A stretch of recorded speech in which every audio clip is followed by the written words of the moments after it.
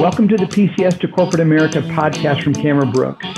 Our mission here at Cameron Brooks is to help educate junior military officers about their transition options and to inspire veterans to transform their lives and their careers. Everyone, thanks for joining us for another edition of the Cameron Brooks podcast. I'm pleased to bring former Marine Corps officer Colin Floyd to the episode. Colin, thanks for joining the podcast. Pete, thanks for having me. Happy to be here. All right. So why don't we just start off, just for the audience, tell your military story. Just give us a little bit about your military background. Sure. So I was a low altitude air defense officer. And what that means is in the Marine Corps, we're a very small supply of ground-based air defense. We're the primary focus of that. So we had what's called the Stinger missile. It was a shoulder-fired surface air weapons system. And we would provide air defense for high-level assets and emergency and the like. So I started out as a platoon commander. I did the XO job, and then I was in the S3 for a little bit. And I got to end my time as a battery commander for a little while. I'm stationed in North Carolina at Cherry Point, and I also got to spend some time overseas in Japan and the Philippines. Okay. So when you and I met, and I definitely want to hear your Cameron Brooks story, but when you and I met, we met for the first time just about a year ago. As a matter of fact, believe it or not, we're recording this episode in mid-December. You and I met on December 14th of 2022. And so I definitely want to hear your Cameron Brooks story, but why don't you just tell us who do you work for? What do you do? What do your company do? What do you do for that company? Just give us a little bit of sense of what you're doing in corporate America. Yeah, so I work for a company called Berry Global. They are a Fortune 300 company.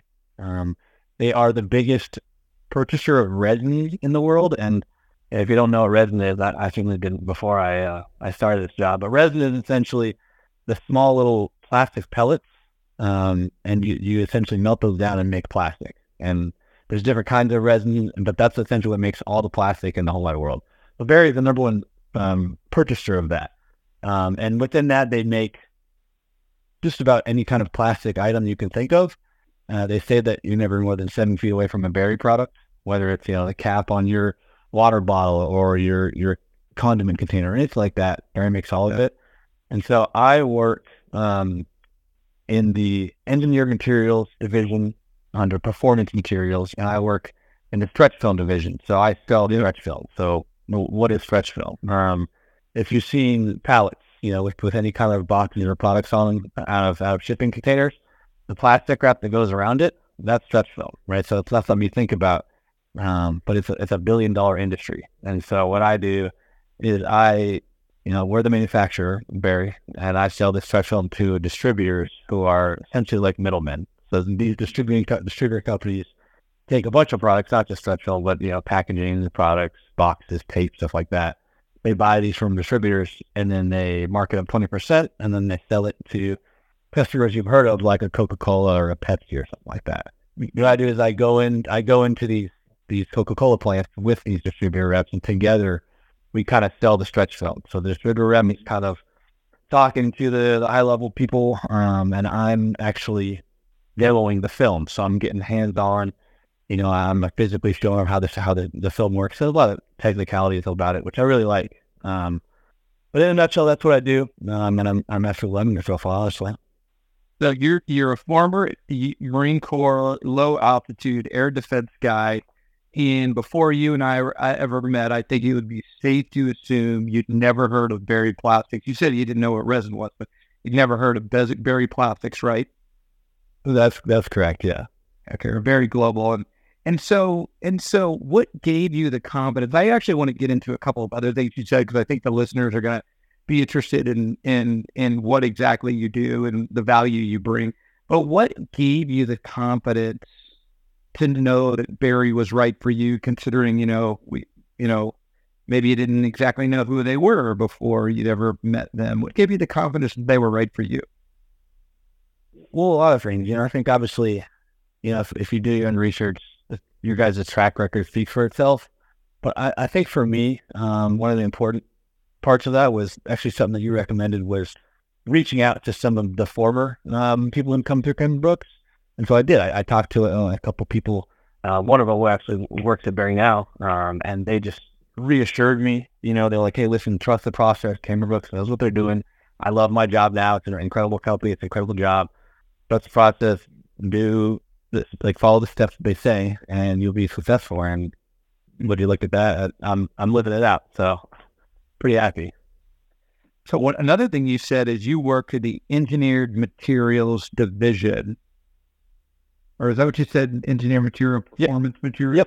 Yep. Yeah, it kind of goes engineered materials and then performance materials, and then stretch film is one of the performance materials. Okay, gotcha. So for people that don't appreciate or aren't in the business of distribution or whatever it might be, maybe they don't know the value of stretch film. One, that it's engineered for two specific purposes: strength and weight. Mostly. But can you, when you're with a customer, what kind of things are you guys talking about?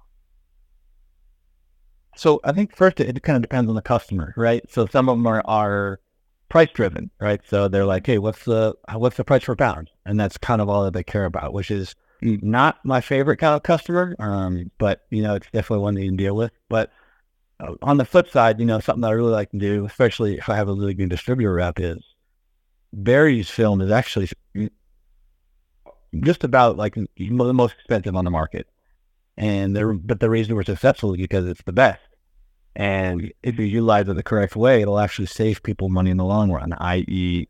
it's the strongest, right? So you're not going to have any issues, but it's also the lightest, right? So if we get them in the highest performance film, it should be the lightest, and it's going to be used less material. So it's going to be more sustainable, but it's also going to the customers are going to use less in the long run because they're using less when they're wrapped around. And that's something that you have to kind of work in over time. And Berry does a really good job. I'll go into the plant. I'll bring my computer. I'll take down a bunch of metrics with a couple of tools I have, and I'll produce it into an Excel sheet, and that will turn into a really pretty PDF that has those graphs and charts, and we'll send that to the customer. And 10 times out of 10, they're like, "Wow, this is a no-brainer. Why would I not want to buy this film?" But it's $10 more all roll or something. Right. But again, it's kind of the idea, the buy once should buy twice type of thing. Yeah, it's good. And I know when you're making that economics, and you're like, price per pound, I don't want to talk to you. Those can be hard conversations. But when you really get to, and this is what you're talking about, and I love talking about this with salespeople on this podcast. When you really get down to it, your customers are running businesses, and the global or the universal equation for business is revenue minus cost equals profit. And so what you're demonstrating to them is, like you said, buy once or buy twice. Yeah, it may cost you a little bit on the front side, but the amount of money that you're going to save on the back side, which is ultimately going to contribute to the business, is one that you should consider, and it's not like people are considering it. Exactly. Yeah. And that's something I've learned just in personal experience and then working this job. And it's like, you could do something, you can get something cheaper, but in the long run, it's not going to pan out. You're going to have to buy it again soon. Versus if you get something nice, it's going to last you a lot much longer. It's the same thing with stretch film. Yeah, it makes sense. Now, when you came to the conference, you interviewed for a number of different companies. Some of them that you pursued, and frankly, some of them you didn't pursue. Do you remember off the top of your head how many companies you interviewed with? I do. Yeah, it was 11. 11. Yeah. I'm actually, as I was asking, I was also pulling it up just to see kind of your conference. So you had plenty of options. You had plenty of other things that you could do. But one of the things that I remember, and I went back and read this note, but I remember you saying it to me the first time you and I had ever met. You had said to me that you sent out dozens of resumes to companies in your area, right? And so you just think about this for the audience. Think about what we're doing here. You've got a guy who came to a conference, had 11 companies, had many of those companies pursuing him, right? They were at least they were pursuing each other, and now Colin's off doing great things at a Fortune 300 company. But before he and I met, like you said, just to use your words, sent my resume to dozens of companies in your area. What What happened with that? Or could you tell our listeners here, like your story as it relates to that? Sure, yeah. So I guess I'll try not to take too much time. But the story is that, when I was in the Marine Corps, I was living on the coast of North Carolina, and I was dating a girl in Raleigh. And, the plan was, to move when I got out, move to Raleigh, be with her, and, get a job, working in some kind of ops, general management, project management, something like that, kind of just typical military officer, like, oh, I'll use my leadership, and I'll bank on that. And that was kind of all I had to go off of. And so I get out April, moved to Raleigh, and I started, applying for jobs. I was, using LinkedIn. I found some local recruitment offices and tried to use them. Took some, resume classes, pushed out a bunch of resumes, stuff like that. And I got a couple interviews. But number one, I did not get that any response again. Number two, the interviews that I did go on, and this is something that, all of the candidates who like the camera books either know or will know once they're through your program, is I just was not going about it the right way. And, some of the highlights include, I would talk about salary in that first interview. I would not do my research on the companies. I would, as most military officers do, and you guys talk about this a lot, you kind of just rely on, my experience that I have in the military as an officer and as a leader. Like, oh, I've led, hundreds of people. This should be no problem. So I can just go in here and wing this. And that was not the case, obviously. So that's what brought me to you guys. And how'd you, well, actually, before I was about to say, how'd you hear about Cameron Brooks? How far did you make it in an interview process with a company? Not tell us their name, but how did you make it far in any of those opportunities? Honestly, no. There was, in the span of, I was looking for a job. it was probably for 2 months, and I ended up going to Europe and traveling for a while before I went to the conference with Cameron Brooks. But I think for about 2 months, I had I got 4 interviews, and these were all virtual, and I did not get a second on any of them. This is such a leading question, Colin. I know you know the answer. I feel like not that I know the answer, but I think it's an important point. Like, why do you, like, you come to our conference, you get companies to pursue you, you're out there having interviews. Why do you think they're not pursuing you? Maybe some of it is interview issues, like you were talking about salary in the first interview. That's probably not probably. That's a non-starter for a lot of companies. What else? Maybe speak to it from the company perspective. Did they understand your background? Did they even know what an LAAD Marine Corps officer is? Yeah, I think there's a lot of things. I think, obviously one of the best things Cameron Brooks does is prepare the candidates specifically for interviews, because that's, if you interview well for that first one, then you're going to get a follow-up, and then, so on and so forth. But I really think it was just, going through the GPP, I think the first couple of aspects I learned about myself. I learned what my strengths and weaknesses are. And, you think all your strengths and weaknesses, but something that me and you talked about was, at the beginning, I was like, yeah, I want to go into an ops leadership type role.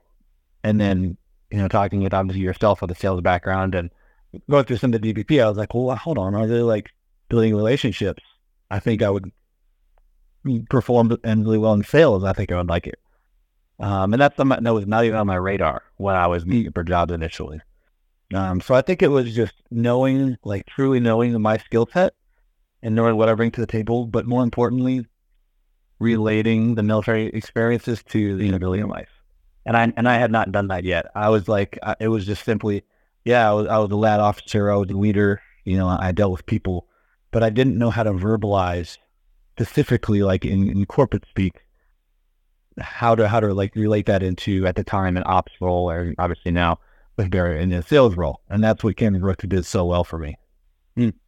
So here, this is the question I gave to you before we started.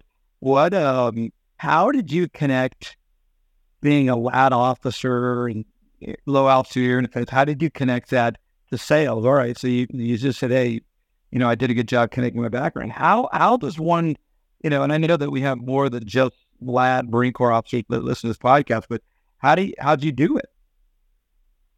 I think it was the relationships, and there's a lot of questions that we prepped for the study groups relating to relationships or times you convince someone of something was a really big one. So there's a lot of questions that have to do around convincing someone of something, whether it's a peer, someone lower than you, someone higher than you, and working through the DPP and remembering those instances, like, and then writing them down, and then remembering, wow, this was a textbook sales opportunity. I just didn't see it at the time. You know, when if you're a platoon commander, you going to your XO or your battery commander and convincing him to let you do some kind of training, or, you know, let's say one of your Marines gets in trouble, you have to back him up and protect him from whatever it is. That's you're selling them, you're selling yourself, you're selling an idea, and you don't even realize that until I didn't realize that until I went to the DPP program. Like, this is relationship building, this is sales. So yeah.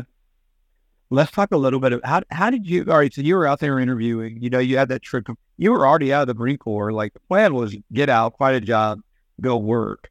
How and when and where did Cameron Brooks come into your life? So, I don't know if you actually, I'm sure you do remember this, but I actually, in December of 2022, while I was still in, I talked to you guys initially, and I kind of told you, hey, my plan is to go to Raleigh. I don't want to go anywhere else. You go to Raleigh, can you help me? And you know, your guys' business model is, hey, I need you guys to be focused on or willing to go anywhere in the country. And so we couldn't really find a good partnership. And obviously that was on me. And then once I got out in April, and then I want to say it was in April or May that we reconnected. May 12th. Yeah. May 12th. Okay. So yeah, there you go. Yeah. So in May, you know, once I got to Raleigh, I realized, you know, I was not going to be in Raleigh long term. I said, hey, I called you guys back. I'm willing to go anywhere in the country. And I actually remember you saying, hey, welcome to Cameron Brooks. We're excited to have you part of the program. And that's where I went from there. So I do want to make one clarification for those that are listening. You know, it's more advantageous, the more open you are on location, the more advantageous your search becomes, because that suddenly does not become a discriminator. Like, you know, your best fitting company may be in a location that you're unwilling to go, and you say, well, okay, that's fine. You know, I'm not even, could it even be my best fitting company if it was in a location I was unwilling to go? And so that's a fair argument. What I'm saying is, like, the company that maybe you would be most attracted to, or the culture that you would be most attracted to, or the relationship you'd have with your boss and team. And so the idea is not like you must be able to willing to go to, you know, every single place. You know, it's more like, tell me where you want to be, and I'm going to prioritize those. Let's start there. Like, where's the priority locations, and going into that, and then, okay, well, where's the neutral zone for the right role? We would go there. So it's really what Colin's saying. I'm adding a little bit of a finer point on it. It's not like, hey, I got to be willing to go to, I don't know. I hesitate to say a place, so I don't want to offend anyone, but go to a place that I just don't want to go to. And it's a little less about that and more like, all right, well, what's the priority? And for you, Colin, you're like, listen, I'll go anywhere because my priority is to find the best amongst many. And if that means I've got to start in a place I'm not as interested in, so I can go and build a skill set, then so be it. Now, let's talk a little bit about that. So you initially started, and we talked, like you said, it was actually a year ago tomorrow. Then you said, hey, like, I'm going to be in Raleigh, and that's what it's going to be. And then you went off into your thing for a little while and came up a little bit short, so we had another conversation. But now you live in a completely different place. First off, where do you live? I live in Indianapolis, Indiana. Okay, now, are you from Indy? Nope. Okay. Where are you from, by the way?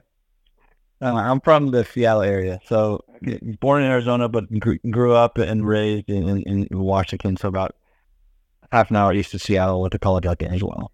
And how's Indy treating you? Honestly, it's great. So this was, you know, kind of like I said, I came to you, I said, I'm willing to go anywhere. And I had some ideas of places that I potentially wanted to go. Nothing really back at them other than they sounded like nice places. And Indy was not on that list. And when I got this job, they said we want you in the Indiana, Kentucky, Ohio market. I picked Indianapolis with really not knowing much about it, and I'm actually thrilled here. I'm very, very happy here. Like why? I live right. Happened, or what's helping you feel that way? So I do have I have one new cousin. I have a first cousin and her husband live near here, as well as a second cousin and her husband also live here. So that was a little bit of a factor, at least determining me living in Indy, Louisville, or Cincinnati.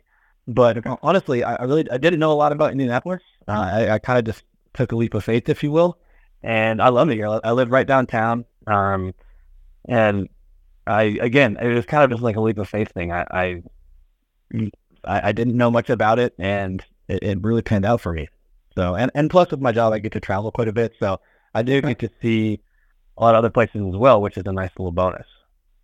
One of the things that I know about what you're doing right now, you're probably not thinking about this yet. I mean, you've never been at Barry all that long quite yet.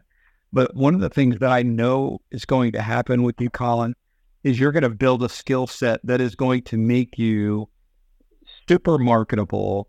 Like once you're good at selling something, well, really once you're good at anything, once you're good at your thing, being able to navigate, and probably with Barry being as big as they are, you probably just got to do it with Barry. Since you're going to have a brand, you're building your brand of that company, you're going to have a brand of that company, you're going to bring value to the company. They're not going to want to lose you. And maybe someday you say, hey, I think I want to make my big way back to Seattle, or I want to move down to Phoenix, or I want to live in Dallas, or I want to, wherever you want to go. You're going to take that skill set of yours, that sales skill set after 3-4 years, and man, you're going to sell that. You're going to be a division manager. The reason I know that is like, is your boss Trey? He is not. He's in the different division, but I've talked to Trey before. Yeah, so Trey is a Cameron Brooks alumnus from, I don't know, 10 years ago, former Marine Corps pilot, and he's like a division VP or something at this point. And he did the same thing you're doing. He started in sales at Barry, and now he's 10 years later, a VP of something. And so you're just building a skill set that is going to allow you to really propel your career in, frankly, a lot of different, any direction you want it to go in. You know what I mean? Are you even thinking about that right now? Maybe it's a little too early to start that conversation. Yeah, yes, that's obviously what you guys tell us is what I forget. But I'm really enjoying the role. I'm learning. I'm enjoying learning sales, learning the industry, learning my product. And obviously that's in the back of my mind, but right now I'm focused on just like right when you get in the Marine Corps or the military as an officer, learning your job, learn how to do it well, and then go from there. So I'm into learning my job and learn how to do it well right now. Yeah, we're maybe a little upstream. I'm probably getting ahead of myself, but you and I are going to be friends for a long time, and I know that here in the not too distant future, or down the road, we're going to be having some conversations as you're managing your career and you're looking out to what's next. And it won't be me. You'll have all kinds of people, former military and others that are gonna help you along the way. So that's really good. One of the questions that I did throw at you before we started is, if you would have had more time in the development and preparation program, what's maybe one thing you didn't get as much of an opportunity to participate in that you think could have helped you, had you been in the program just a little bit longer? Yeah, I think so. So for me, I was only in the program, I believe, 3 months, which was, I think, pretty short compared to most of the candidates. And obviously I learned so many things in such a short amount of time. I think the study group is, and this is not something that the candidates have not heard before, but the study group was I think probably the most helpful thing. And just being able to bounce off ideas off each other and practice our questions. And like you guys talk about, we're not rehearsing our answers, but we are memorizing kind of the structure, so that what my group did later down the road was we would ask each other questions, kind of off the wall questions, that we hadn't been prepared whatsoever. Mm-hmm. But us knowing the structure that you guys had laid out, we were able to apply that to kind of even these off the wall questions. And I think that helped us immensely. So I think if I could have done that even more, I would have even been more prepared. But again, that was incredibly helpful. That's great. All right, let's land this plane. One more question for you. All right, so you're giving advice to others, like you've been through this thing, you've launched your career, you're out there doing great things at a really a great company that people like go to Barry and they never leave. They just grow their career. Some advice that you would give to someone who's maybe they're considering, should they partner with Cameron Brooks, or maybe they're in the program and they're, just waiting for their conference, still trying to feel confident in what they're working on. What's some advice that you would give? Yeah, I would say, my advice would be for people in the program, especially those kind of coming up on a conference. I think my advice is kind of unique. But what I'll say is, when I went into the conference, I had, you have us rank our companies, and Barry was my top choice. They were number one from the get-go, and that was from a mix of the presentations that you guys gave us and the research I've done on my own, on top of the fact that I knew someone at Barry and I had talked to them and asked them about it, and they just found nothing but praises. But Barry was my very first interview on the morning of day one of the conference, of the interview process. And at the end of the interview, I told them, thank you for your time. I appreciate you guys enjoying the talk, and you guys are my number one choice. And obviously, I know you guys say if they're in their top, tell them they're in the top, but don't tell that to everyone. And I did not. Barry was the only company that I told, you're my top choice. And then the same thing when they flew me out to Tulsa, Oklahoma for the follow-up interview. As I was leaving, I made sure to shake everyone's hand, and I said, "Hey, you guys are my number one choice. I want to work for you." And I think them seeing that and them believing that was part of the reason why I got the job. And again, I didn't say that to anyone else. I told that just to Barry because I meant it. And I think they saw my passion, and they saw that truly I did want to work for them and no one else. So yeah, that's good. I think that would be my advice.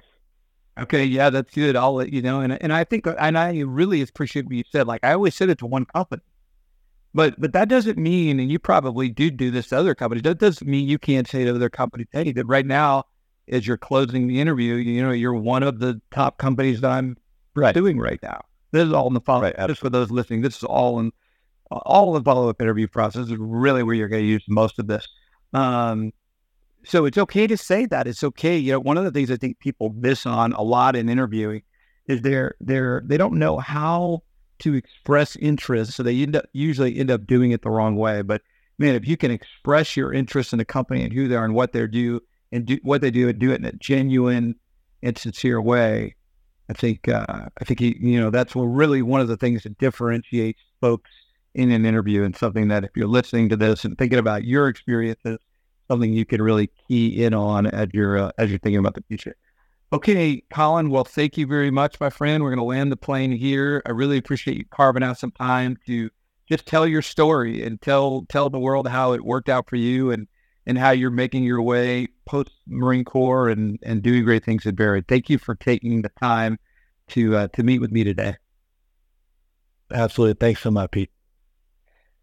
All right, and that's where I'll stop it, the audio here. So, yeah, Colin, thanks so much, man. I really appreciate it. I use video. These podcasts just help so much, and so I really appreciate you taking the time. They do, and if you have, I know, like you did for me, if you have anyone who wants to reach out to me and ask about the interview process, try to think. Obviously, I'm an open door. So, right on. I'm not even sure we've asked you formally for that, but I'm going to go ahead and turn that on in your profile just so now you're on the list. So I appreciate you doing that. Yeah, absolutely. Okay, man. Well, Merry Christmas to you. Thanks for taking out the time, and hopefully we'll talk down the road. Sounds good. See that, Pete. All right. Take care. Hey, everyone. Thanks for listening to another edition of the Cameron Brooks podcast. I hope you enjoyed this conversation with Colin. One of the reasons I wanted to have Colin on is because obviously I knew his story well, got out of the military, tried to do a search by throwing out a bunch of resumes, didn't really get much traction. And so I intentionally wanted him to tell his story because we're starting to see more and more out there, a lot of different ways for military officers to move to corporate America. And what we're slowly starting to see, or maybe not so slowly starting to see, is a little bit of I don't know the right word, commoditization of the military officer, just as, hey, you military officer, just like every other person who serves. And I feel like, and we feel like here at Cameron Brooks, that your leadership advantage is substantial. And where you are in your experience and in your life and in your career, your leadership advantage is really the thing that sets you apart. And I wanted to say that. I wanted to start to say that in this conversation. Stay tuned for the next episode. In the next episode, I'm going to talk a little bit about SkillBridge. I'm going to tell you, as Cameron Brooks, we're an approved SkillBridge provider, so I'm going to tell you about our SkillBridge program. And then I'm just going to speak broadly about SkillBridge. I'm going to have on someone who came through the Cameron Brooks program and participated in the SkillBridge so they can tell their story as well as it relates to their experience. So stay tuned for that one. Give me 2 weeks to record that one, and we'll catch you on the next one. Until next time, make it a great day.